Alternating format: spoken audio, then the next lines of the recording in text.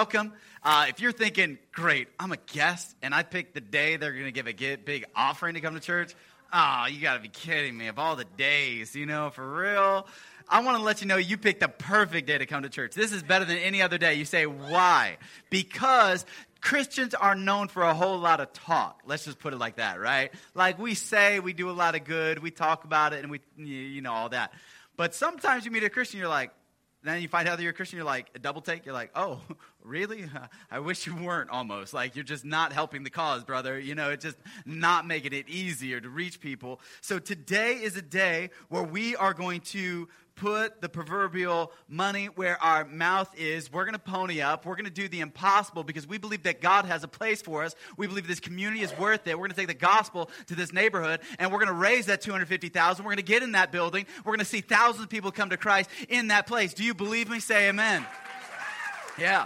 And it's going to start today. Today's going to be a historic day. You're going to look back and be like, I was there when that little old church, we raised that $250,000. And I was there when it seemed like they didn't have a prayer, they didn't have a chance, but we just have a big God, a really big God. Matter of fact, this week I ran into a person who is not necessarily antagonistic, but isn't exactly thrilled that our church is going into that place. I'm finding that more and more people are recognizing our church in our neighborhood, and they were like, "You're not going to do it, are you?" I was like, "What are you talking about?" They were like, "It's just you guys don't have the money. You're just not going to do it." I was like, "Yeah, we're going to do it." He's like, "Where are you going to get the money?" I was like, "We got a big God." And he was like, "Well, yeah." And I was like, "Yeah, we do. That's what's going to happen." And that big God has put a big heart inside of you to give big. Okay, do you see how it comes full circle? It's going to be a great day. Some of you are like, "No, it ain't. No, it ain't." Yes, it is. All right, it's going to be fantastic. I'm looking forward to what God is going to do.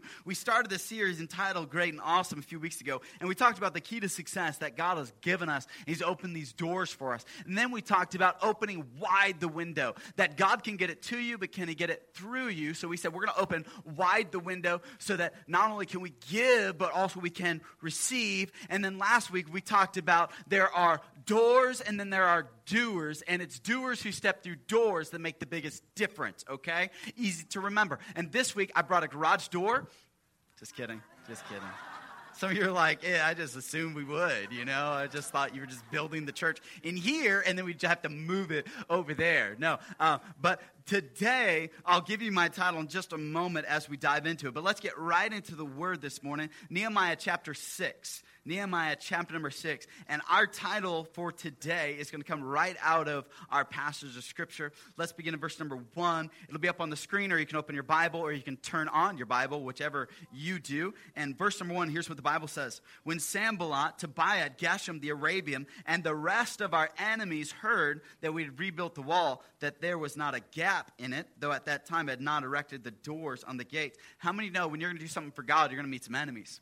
Right? You're gonna meet some enemies. The moment you decide that, hey, my family, as for me and my house, we're gonna serve the Lord, you're gonna have some enemies. The moment you decided, hey, I'm gonna go to church, you're gonna find that there's some people that don't like that. The moment you decided to love your wife or to love your husband, all of a sudden everybody's like, you're crazy. The moment you decided to say, hey, I'm gonna bring over and above my tithes, I'm gonna bring an offering to get our church in the building, people are gonna think you're crazy. You're gonna meet some enemies. And so verse number 2, Sanballat and Geshem sent to me, that's Nehemiah, saying, come that we might meet together in one of the villages in the plain of Ono, but they planned to do me evil.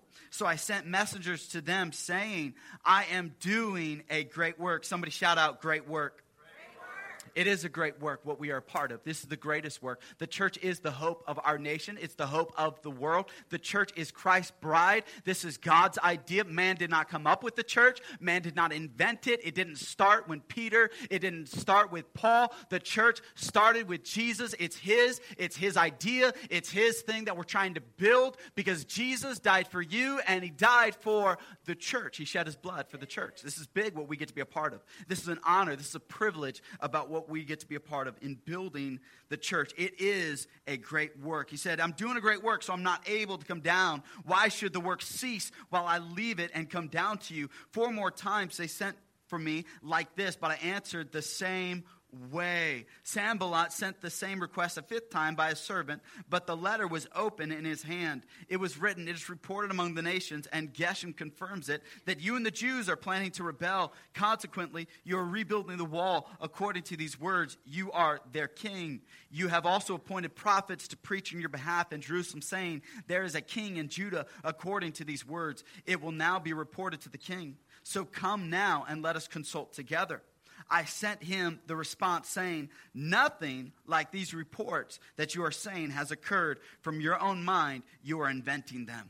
Because they all wanted to frighten us, they thought they will pull their hands back from the work, but that would never be done. So now, O God, strengthen my hand. Verse 10, when I came to the house of Shemaiah, the crippled son of Deliah, the son of Metalbel, he said, let us meet together at the house of God, inside the temple, and then we can shut the temple doors. They are coming to kill you. Even tonight, they could come to kill you. But I said, should a man like me flee? Who is there like me who would go into the temple and save his life? I would never go. Then I perceived and saw that God had not sent him, but he pronounced the prophecy against me because Tobiah and Sanballat had hired him. Verse 13, he was hired for this reason, that I might become fearful and act accordingly and sin. Then they would have an evil report by which they could reproach me. Verse 14, remember, O my God, concerning Tobiah and Sanballat, these deeds of theirs, as well as the prophetess Nadiah and the rest of the prophets who were trying to frighten me.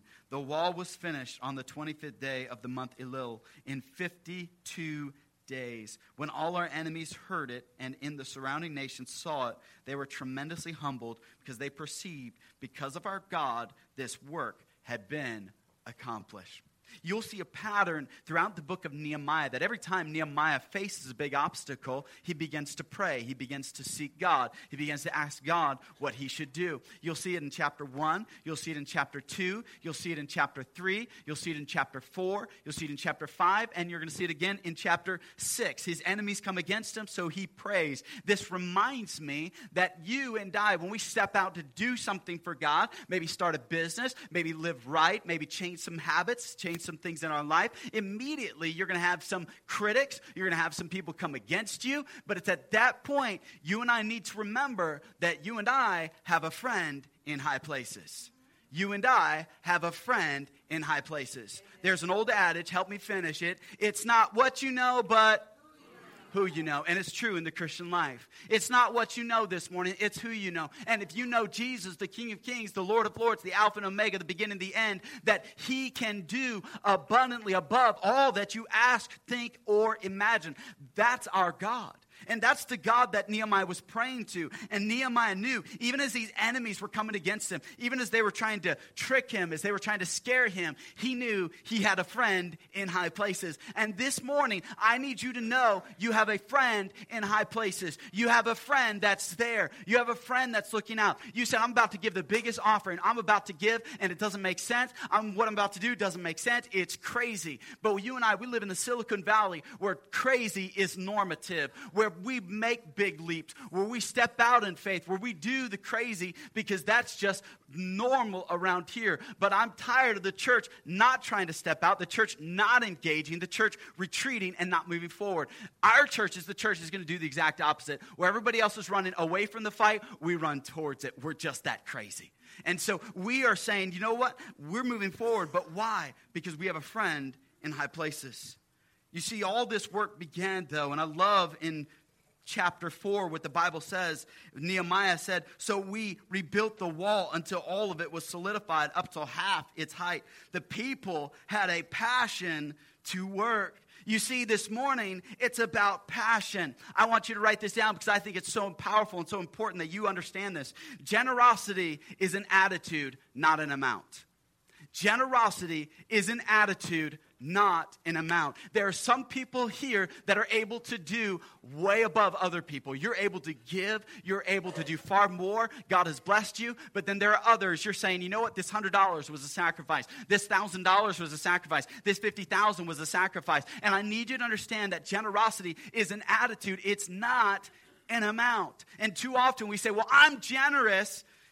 And then as you're giving away, you're like, no, that's not generosity. Generosity is an attitude, not just an amount. Last week, we were inspired. We were just amazed by a really great story. And this story really happened because of some young boys who decided that they were going to be super generous. They decided that, you know what? It's not an amount, it's an attitude. And they really illustrated for us perfectly this thought that it's about an attitude. You see, last week we received really one of the most generous offerings that I think I could possibly imagine, and it was this offering right here that they gave, and it was their vacation fund.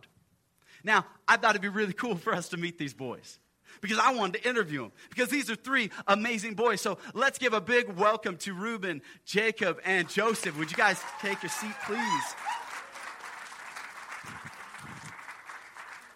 These guys have been amazing because they came to the early service. They're like super Christians on steroids, all right? Now, who gets a medal and a trophy is mom and dad, because I know why you all show up the second hour of the later service, because you got kids, and you're like, we need to sleep in. It takes me forever to get ready, get my makeup on. You know, my husband is really slow, so it takes a while to get down here. And so they came early with their three kids. They all look clean cut, fresh, looking good. So we just got to give them a round of applause. They're amazing.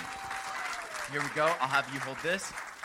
So what I'd like to do is I wrote down some questions because I wanted to interview these amazing young men, because these young men last week, they brought an offering, and they said, this is for our Heart for the House offering. And they took their vacation fund, which has some tens and some $5 bills, a bunch of ones, probably about $27 to $30. How much do you think it is? Did you count it? No? All right. So I was going to interview them on really the backstory, because it's the backstory that really intrigues me, okay? So I'm just going to interview them. So I got a couple questions for you guys. And first of all, I really like your guys', how you guys hold your money, because like my piggy bank kind of looks not as cool as yours. Mine's kind of feminine. Mine's kind of got glitter on it. Matter of fact, I feel kind of emasculated showing it to you all. I'm going to put that away, and otherwise people will lose respect for me. So I like your piggy bank a lot better than mine. First question, though, I need to ask. Did you guys rob a bank to get that money? No. Oh, they didn't? Oh, okay. Whew. Okay, all right. Did you win the lottery? No. No? No. Okay, all right. Did you beat up your parents and take it from them? No. No? Oh, okay. We're just curious. I'm going to ask you guys just a few questions, because this is really powerful. I loved your guys' story. How long have you guys been saving that money? Like a couple months. Couple months. Yeah. That's pretty good. I don't know if I could save that much money in a couple months. My wife is here. She'll tell you he can't save money. Like, that's amazing to me that they were able to save. Some of you were like, yeah, that is amazing. I don't even have that much money. Yeah, it's pretty incredible. A couple months. Here's the powerful question. Why did you guys give the money to the church? Well, the church is going to move to a new place, and we gave the money so we could help to get in that new place so more people could come and for it to grow. Wow. They get it, don't they? Isn't that amazing? Isn't that powerful? How old are you? You got to tell the audience how old you are. 9. 9? 8. 6.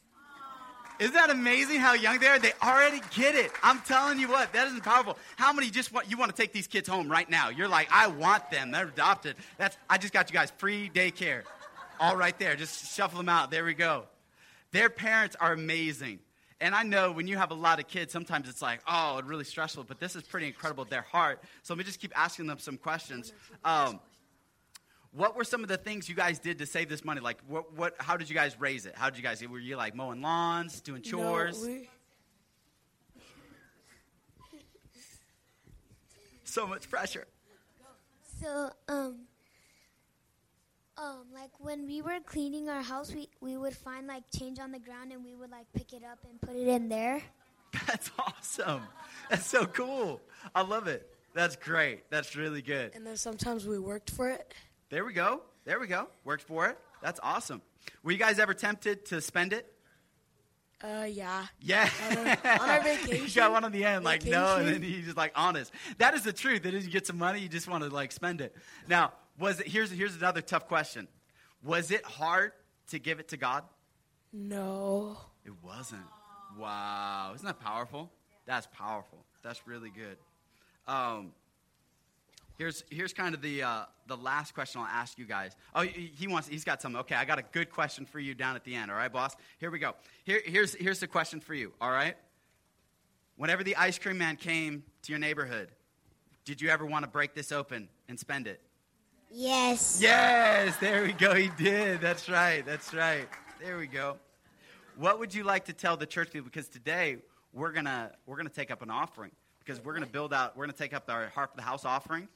And we're going to build a new Rich Kids area. It's going to have an indoor playground. We're going to have some retro video game consoles, old school Pac-Man in there, little arcade. It's going to be pretty awesome. So what would you like to tell them as they're preparing to give a special offering? Any special words? What would you say to them to encourage them? I would say that, like, you guys could save for the new church because more people could come. We would like to see it grow, and we just want a new church, so that would be our permanent place. That's for the good. church. Wow. So awesome. You guys are amazing. In the first service, I gave him a big old jar of jelly beans. And so I didn't bring a second one for you guys, but you guys just shared that one. Can we give him one more round of applause? Woo! You guys are amazing. Thank you. Give me a high five. There we go. Love you guys. All right, before you guys go, I'm going to pray over you guys. Because you guys, I think God's going to use these three young men in a special way. Don't you agree? Don't you agree? Aren't you waiting for their parents to write their parenting book on how to get kids like this? Like, we're waiting. It'll be a New York Times bestseller. It'll be awesome. Because, to have children like this, there were some sleepless nights, some long days with the parents. And to have kids have that decision. I forgot to ask this question. Whose idea was it to bring the offering to church? Our mom. Oh, it was their mom. There we go. That's right there. That's good. It's always a good mom. I'm telling you what, you moms, you guys are the heroes. And Dad, there we go. Oh, it was Joseph's. She said, it was Joseph's idea. Joseph's. Oh, it was Joseph's idea. Joseph, you are the man. This inspired a lot of us. And I want to tell you guys that what the church is actually going to do with this. I know, I told you. Yeah, they were excited about this. We're actually not going to cash this. We're not going to put it in the bank. When we get in the new building, there's going to be a special shelf. It's going to have their picture on this. Because this is the heart, this is the culture, this is the attitude that our church wants to embody at its core ethos. That we dig deep, we give generously, because we believe that the work God has called us to really matters. Because too often we're counting what doesn't count, and we're missing out on what matters most. Powerful. I think these boys are amazing. Let's pray for them. Dear Heavenly Father, thank you so much for Reuben, Jacob, and Joseph. Father, I know you're going to use these young men in a powerful way. I pray that your favor, your hand be on them. I pray that you would use them in a supernatural way. Thank you for Joseph and Vanessa as their parenting. It's not easy to raise three boys so close in age. I pray that their marriage and love would be strong for each other and for their children.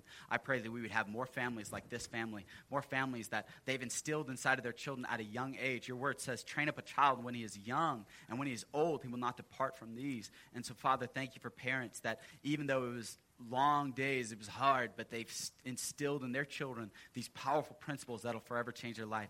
Father, right here, maybe the next pastor of our church, maybe the next student pastor, maybe the next worship pastor. God, I pray that you'd use them in a powerful way to take your gospel around the world. I pray that they would spark revival in our generation so that we could see our world transformed. I pray that you'd use these young men in a powerful way. We love you. We thank you for this testimony. We pray this in Jesus' name. And everybody said, amen. Amen. One more time, church. They're just incredible. Thank you, boys. Thank you. You guys are awesome. Go ahead and have a seat or be dismissed to Rich Kids if you want to go to Rich Kids.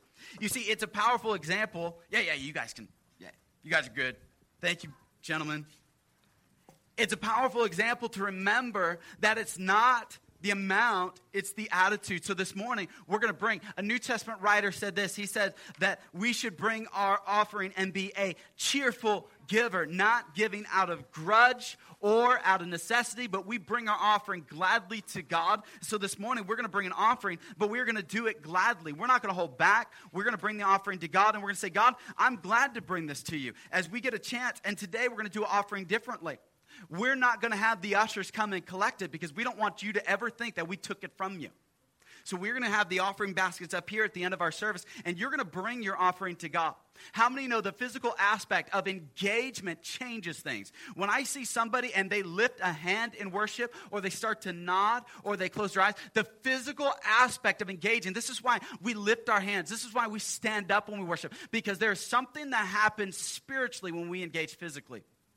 You can't tell your wife that you love her, hey, babe, I love you, but it really takes a turn when you say, hey, babe, I love you, and give her a hug. When you engage physically, something happens. When you and I get up and we say, we're going to bring our offering to God. We didn't take from you. We're going to bring it, and we're going to give it to God. That's a powerful thing that changes when we do that. So we're going to bring our offering. We're going to give it to God today. So at the end of the service, we're not just going to sit there and it's not going to be taken from. We're going to bring it to God, which fits the Old Testament narrative. When you went to the temple, you brought your offering. You brought your lamb. You brought your turtle dove. You brought it to the priest. So this morning, we're going to do that in an act of showing God that, hey, God, we're bringing this to you. It's going to be a powerful thing. But I need you to understand that I love this passage because it shows that they completed the wall. They built and they had a passion for the work. But understand, your attitude needs to grow into action. Attitude is not enough. I heard a lot of people, they have a lot of attitude, but they don't have any action. That's why things don't get done. You see, we're a church that doesn't just have the right attitude, we've got the right actions. You see, you need the attitude backed up by your actions, because we're not a church that just talks about what we're going to do. We're the church that goes and does it. Other people step back and they think, hey, somebody must have gotten you connected. And I'm like, no, nobody did. We just asked, and God opened doors. There's some incredible things that could happen if you would just simply ask God to open these doors. So this week, we're going to go and we're going to ask, because it's easy to dream it. It's hard to do it. And I'm tired of being around people that just want to dream and don't do. We are the church that does. We are doers who step through doors. That's our church. That's our ethos. That's our culture. And if you're saying, yeah, I'm not really sure about that, I'm not really comfortable with that, that's just who we are. That's the pull. You're going to be pulled into this thing because we love to give. We love to go. We love to serve. We love to see what God can do through us. And I said it last week, and I'll say it again. It's easy to get goals, but we need giving goals. You see, it's a process. You see, and we're going to put it up on the screen. See, everybody here has potential. Potential means you don't yet give. You haven't given anything. That's not something we're here to guilt you and to make you feel bad. It's just that may be where you are this morning, a part of our church. And the second hour, they had this same message where they just said, hey, maybe I'm new, or maybe I just haven't learned to give, or maybe I never grew up in a household that taught me, like these children, to give back to God what he's given me. Maybe that's you. So everybody here has the potential. But we want you to take the next step and not just have potential, but we want you to go to the next step, and that's be emerging. That's where you say, I'm going to start to give. I don't yet give anything, but I'm going to start. Today, I'm going to start. So today, some of you are going to bring the very first offering you've ever brought to God. Some of you are going to bring the biggest offering you've ever brought to God. My wife and I, we closed a bank account, we emptied it, we shut it down just so we could bring an offering to God because we were serious about this thing. Matter of fact, we actually closed 2 accounts, not just 1, because we were serious about this. We were like, no, the work of God is far greater, because we're not just worried about preservation, we're worried about legacy. Legacy is what's going to outlast you and me. Hey, being a pastor is a part-time gig. It's not full-time. It's not something I'm going to do forever. One day I'm going to be called home. One day I'm going to be in heaven. And what's going to happen? I want to leave a legacy. If there was a building where that church kept going. So that's what this offering is all about. Don't look at this offering as, oh, I'm just giving. No, we're bringing this to God. So maybe you're emerging. Today you're going to give. You're saying, man, I'm going to pony up. Yes, I want to be a part of this. I don't want to just be somebody who sits on the sidelines, because the person who has the best experience is the one who's invested. We said it. If you're at a football game, it's the person who bought the expensive seats at the 50-yard line who's having a better experience than you. I guarantee it. They're just having a better time. Why? They're right there. They're getting more autographs. They're getting more connection. They're getting to see more than you and I if we were up in the bleachers, up on the top sections. So it's an investment. Or maybe you find yourself today as intentional, where you say, I'm going to start to give something intentionally. Maybe I'm going to intentionally give 3% of my gross income, or I'm going to give 6% or 9%. But maybe you're stepping back and you're like, Pastor, do you know how much I make? Do you know how big that would be if I were to give that amount? Yeah, it might be big. So should we pray that you start making less so you can afford to give? Like, which way do you want to do this thing? Like, there's 2 ways to slice this. So I know there's some people, no. You see, God says when riches increase, don't set your heart upon it. You see, we have to constantly fight against a culture of materialism. It's not wrong to have nice things. It's wrong when nice things have you. See what I mean? You can have all the nice things. That's great. But when the nice things have you, that's when the problem happens.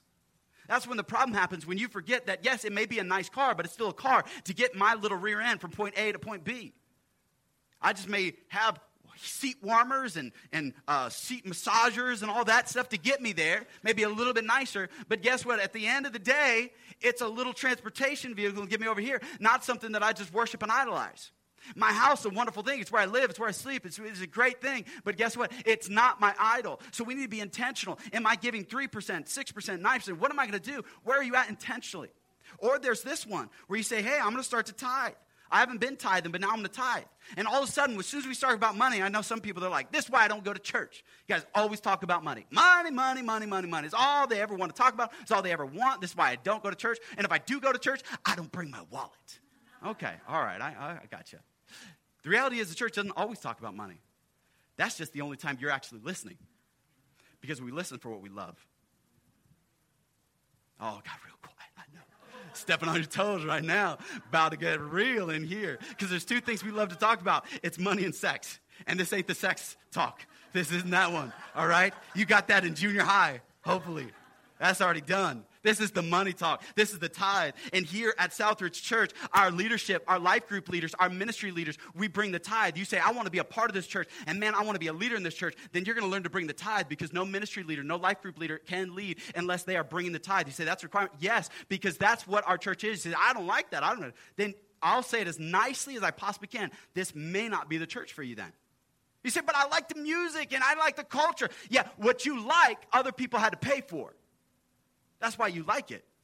Now, we'll still welcome you, we'll still love you, but honestly, you say, I want to grow and I want to develop. Hey, this is the next step. And we're not saying you got to get right there, don't jump right there, but go through those steps, see where you are. There's the last one. You say, I'm extravagant. This is a giving above the tithe. The Bible says in Malachi 3:8, will a man rob God?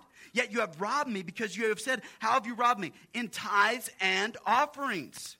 You see, I know, I get this sometimes. People are like, well, I tithe my time. Nowhere did Jesus ever say you need to tithe your time. He never said it. Well, you know what? I just kind of, I paid for that homeless person's lunch. I consider that my tithe. No. We give to God through the church. That's how it works. 10% to God through the local church. You don't do it end around it.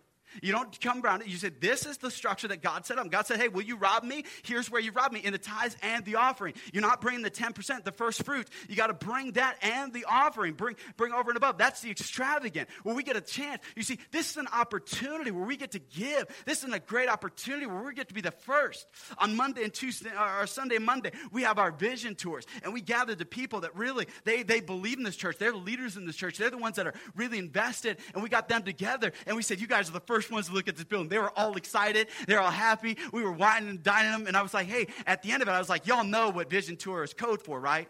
They were like, no. I was like, it's a giving tour. That's what it is, all right? You see the vision, you pay for it, okay? All right, that's what happens. That's how it works. And they did some exciting things that I can't wait to tell you about a little bit later in our service. Pretty awesome. But they gave extravagantly. Now, let me ask you a question. If everyone gave like you're going to give today, would we reach our goal? That's the question. What if everybody gave like you are going to give? Would we reach our goal? You see, these boys, they had saved for months to bring this. What have you been saving? You say, I want to bring this to God. I'm excited to bring it to God. I can't wait to give this to God. This is going to be awesome. I get to be a part of this. You see, today, we got to understand that we're doing a great work. This is important. So I'm going to give to this. You know, God is doing some powerful things in our church. Every week, we're seeing miracle after miracle after miracle. Just incredible.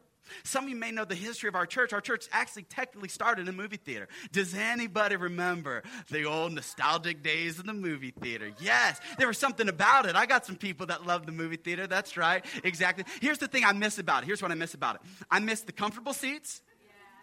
But even more than the comfortable seats, you know what I miss? Cup holders, baby. That's right. I can give my praise on, and I can have my coffee and not spill it.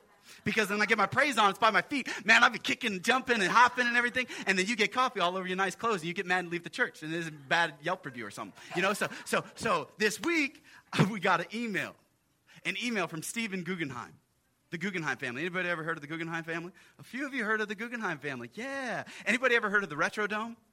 Retrodome? Yeah. Right across the street from the fancy mall and all that. I don't go over there. It just sucks my money. I just look at it and I lose money. So I just stay away, all right? They emailed this week and they were like, hey, we read about your church in the paper, because our church is now in the paper, and which nobody reads. Apparently he does, but nobody else does. And he was like, hey, I have 700 movie seats. Would you like them? I was like, you got to be kidding me. Is God good or what? Is that cool or what? I mean, how awesome is that to have an auditorium filled with 375 movie seats with cup holders so we can get our praise on? You know what I'm talking about? It's awesome. How cool is God? You know what that just tells me? It just tells me we got a friend in high places. You see, what we're about to do, God's already prepared. God's already gone before us. God's already been working long before you and I, because that movie theater closed in 2014. But for whatever reason, they decided to keep those chairs, not knowing that we were going to spend about $20,000 to $25,000 on chairs, and we weren't going to get that nice of chairs. Maybe about this level chairs. Matter of fact, we may just tell you to bring your lawn chair from your house and bring it for the next couple weeks before we get it all paid for. But all of a sudden, God's like, I'm going before you. I'm doing things that you don't even see below the surface. So you need to understand that you got to turn that attitude into action, and God will meet you there. I said it last week that God will go with you, but he will not go for you. So this week, today, you're going to open up that envelope and you're going to say, by faith, I don't know how God is going to do it, but I believe it. I'm going to put down, I'm making a commitment, whatever I've got to do. If I got to sell some stuff, got to sell a kidney, whatever I got to do, God, I will go to Mexico. No, just kidding. Don't do that. Don't do that. The kid, Mexico, sell your kidney, man. You got two, But it's one of those things where you're like, no, I'm going to give to the work of God.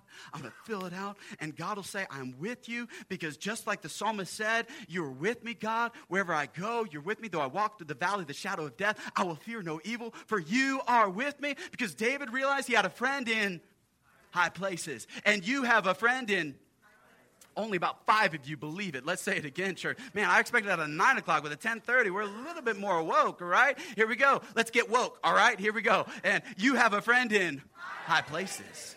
Never forget it. As you step out, you say, we're going to go and do this great work, because it is a great work, and God is building his church. But then understand, your actions will be attacked. You see, in chapter 6, all of a sudden, he meets these enemies, and they're attacking.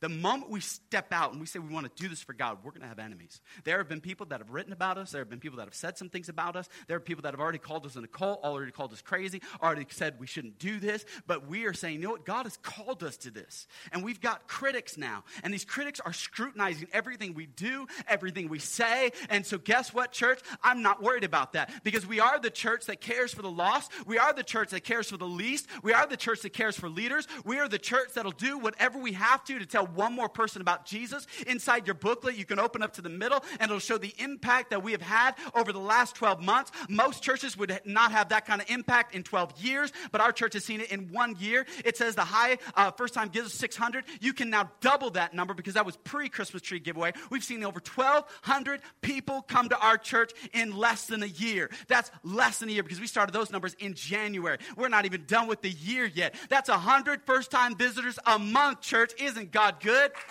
That's amazing. That's amazing. It also says 90 people have given their lives to Christ. Once again, that's pre-Christmas tree giveaway. We saw over 50 people give their lives to Christ. So this year, we've seen 140 people give their lives to Christ. That's incredible. That's why our church exists. We need to understand that our church is here because we're going to reach lost people. We're going to reach the least. We're going to reach the leaders. And we are going to be attacked, just like David was. But you say, well, how do I deal with my critics? By completing our calling. I remember I went to this little college, and let's just say I wasn't exactly the best student there. All right, I wasn't like a bum or anything. I just wasn't exactly your academic type. Surprise, surprise. But on the other hand, that's why I wanted to date and marry an Asian. At least my kids would be smart, okay? That's right. You say that's messed up? I'm just saying. I'm being honest, okay? It's church supposed to be honest in church, okay? Everywhere else, do it. No, I'm just kidding. And I remember I was trying to date, and I was dating my wife and really trying to woo her and win her over, just doing whatever I could, just busting my tail, trying to win this girl over. And then the vice president, I went to a very small college, about 1,000 students. The vice president comes up to my soon-to-be wife, not even soon-to-be, that was like, hopefully, maybe, praying, whatever I got to do to get her, comes up to her and is like, hey, so I hear you're talking to this Micaiah. I don't know about that. All of a sudden, he was just like, I don't think that's a good idea. I don't think you should date him. I think you're better than him. And I'm standing right there. I was like, oh, all those are true. Totally, yes, I agree too. Except for the fact I still want her to date me. So shut up, guy.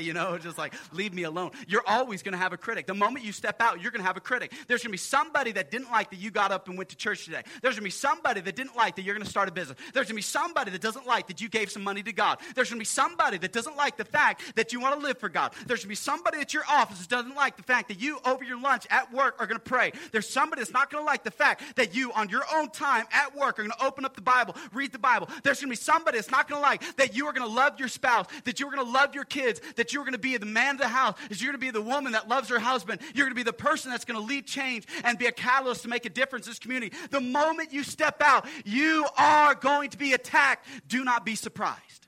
Nehemiah was. But you say, how did he deal with it? You see, first of all, Sanballat, he came and he said, hey, let's meet together. Let's have a little powwow. Let's come on. Let's get all the big guys in the leadership. Let's get them together. Let's have a meeting. And that's when he knew they were going to attack him at that meeting. He said, no, because that's where Satan starts. First of all, he starts to try to get you with attraction. He started with Eve. He said, Eve, this apple or this fruit, whatever kind of fruit it was, hey, it doesn't look beautiful, doesn't look good. Starts with attraction. When Satan came to Jesus, when he had the backside of the wilderness, he said, Jesus, aren't you hungry? Here's some bread. Turn the stones, make it bread. That's the same thing he's going to get to do with you. He's going to try to get you to say, you know what, you really need golf clubs more than you need to give that offering. You need that new house more than you need that offering. Hey, your house is better than that future house for the church. Hey, why don't you buy yourself that new car? Why don't you get yourself those new clothes? Why don't you overextend yourself on the holidays just for yourself? He's going to try to attract you out of doing what God has called you to do.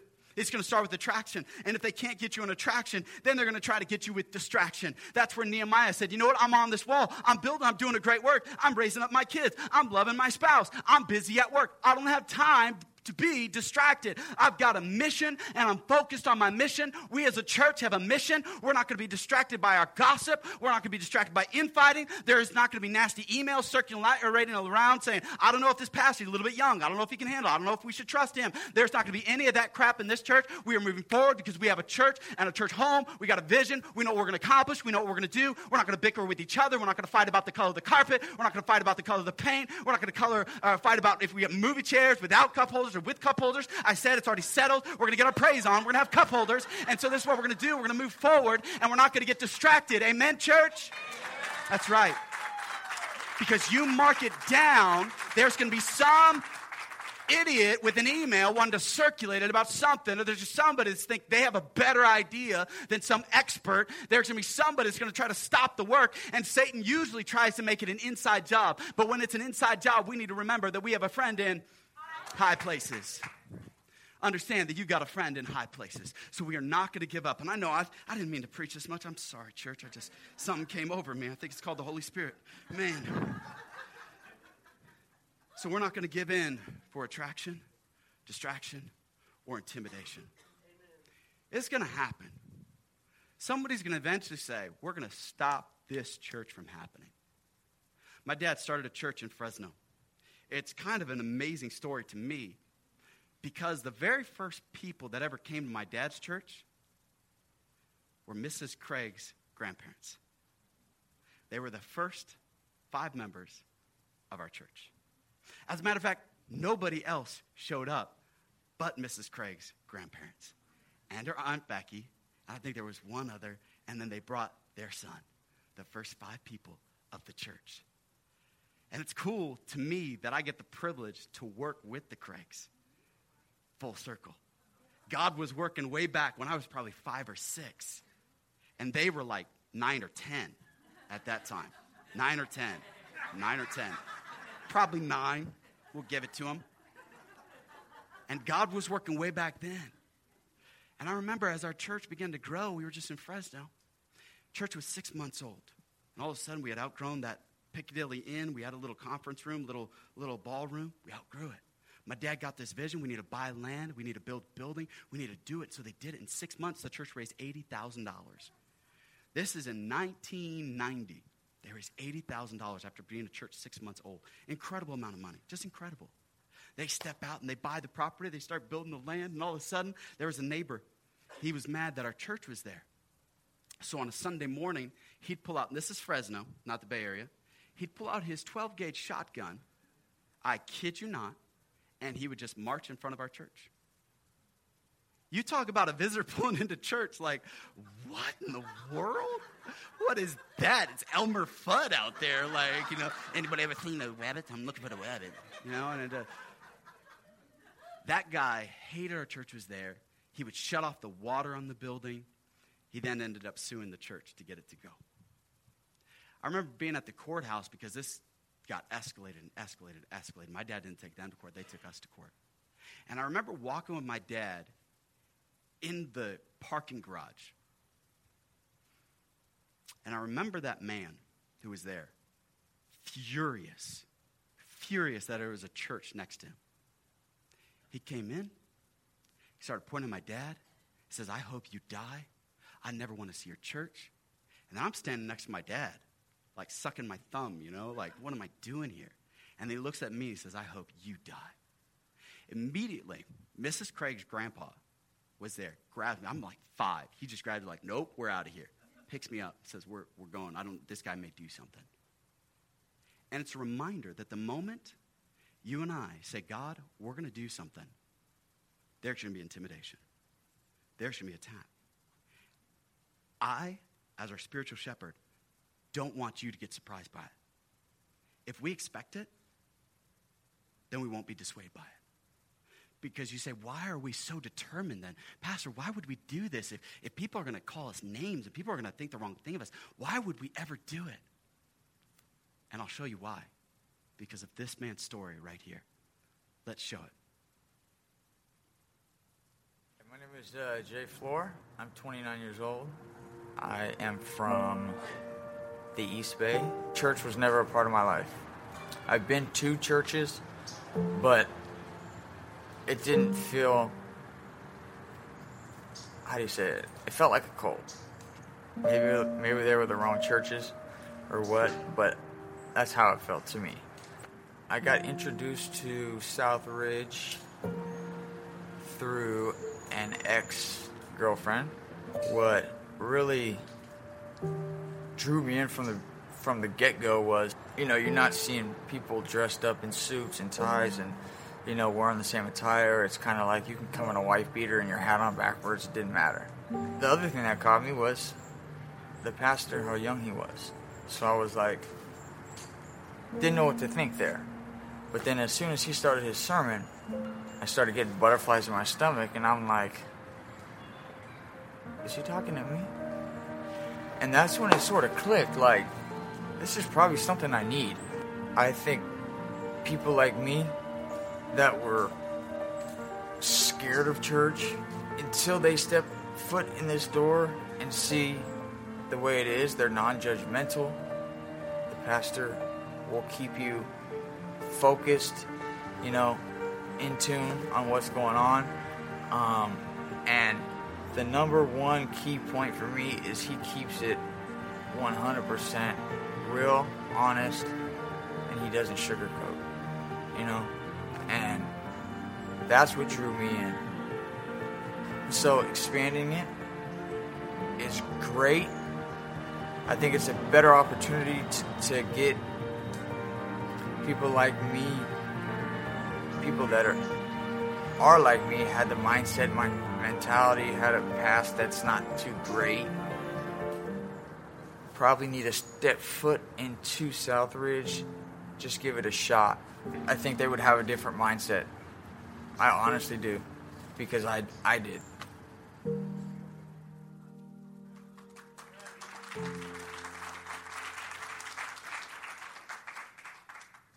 So today, as we bring our offering, I want you to know where it's going. I want you to know that we're serious about seeing lives changed. It's not just a tagline for us. This is real. We'll invest anything to see one more soul saved. We'll invest anything to save one more marriage. We'll invest anything to help you reach your rebellious kid.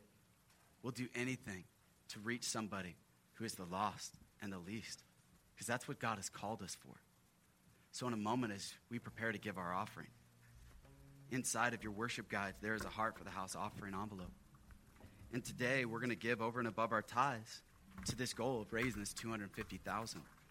So as you have your tithe, you put your tithe, but then we also have what's called our building fund. It's a separate account, and in that account, we're going to put, and we're going to raise by faith that $250,000 to launch this project. This project will be a multi-million-dollar project, but this $250,000, this puts us in play where we can move forward. We've already had an architect draw up the drawings for free. We've already had somebody give us 700 chairs for free. It kind of sounds to me like we have a friend in high places. It sounds to me like God has been preparing this all along for us. The question for us is, will we step through this opportunity boldly by faith, not letting anything dissuade us? So maybe this morning you're saying, you know what? I'm going to do what I can. And maybe for you, $100 is big. Maybe $10 is big. Maybe $100,000 is big. Maybe there's somebody who's going to do $1 million. Maybe somebody's going to say, it's going to be $1 million project. I'll pay for it. I want to get our church in there. Whatever it is, whatever God puts on your heart, would you say yes to? Would you say, God, this is yours? So I'm going to pray, and as I pray, I'm going to ask our ushers to prepare. They're going to put up 2 tables, and then I'll let us know when it's time to come and bring our offering, and we're going to bring it to God. Let us pray. Dear Heavenly Father, this is your church. It's not mine. It's yours. It's your idea. I didn't invent this. I didn't create this. This is you. This is about your name. This is about seeing a church built in the Bay Area when it seems that we rarely see churches built in this place, where more and more people are declaring to be skeptics and atheists than there are people coming to faith in Christ because they're skeptical of religion. They're not sure of the Bible. They're not sure if Jesus is real and if his claims are true. And so, Father, may we be your example. May we be salt and light. And so, Father, today as we bring our offering, please, Lord, would you take our offering, would you bless it, and would you multiply it? Because we believe as we give by faith, you will meet the need. And maybe some of us, we're sitting here saying, this offering doesn't make sense, but we are believing that you are going to meet the need. There are some people that they're not sure how they're going to pay their bills, how they're going to get Christmas presents, how they're going to go and get groceries. But Lord, you're going to provide for them. So Father, help us to say whatever amount you put on our hearts. And as we prepare to give our offering, may we give it joyfully. May we be glad that we got to have a part in the work of God that's going to change this area. That one day when we are long gone, that our children and our grandchildren will say, my grandpa, my mom, my dad, my brother built that church. They invested. It's their sacrifice that I'm sitting in. It's they gave so that we could have this miracle. And so, Father, we bring it to you.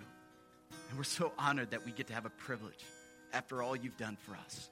We pray that you would bless this offering in an extraordinary way. We pray this in Jesus' name. And everybody said, amen.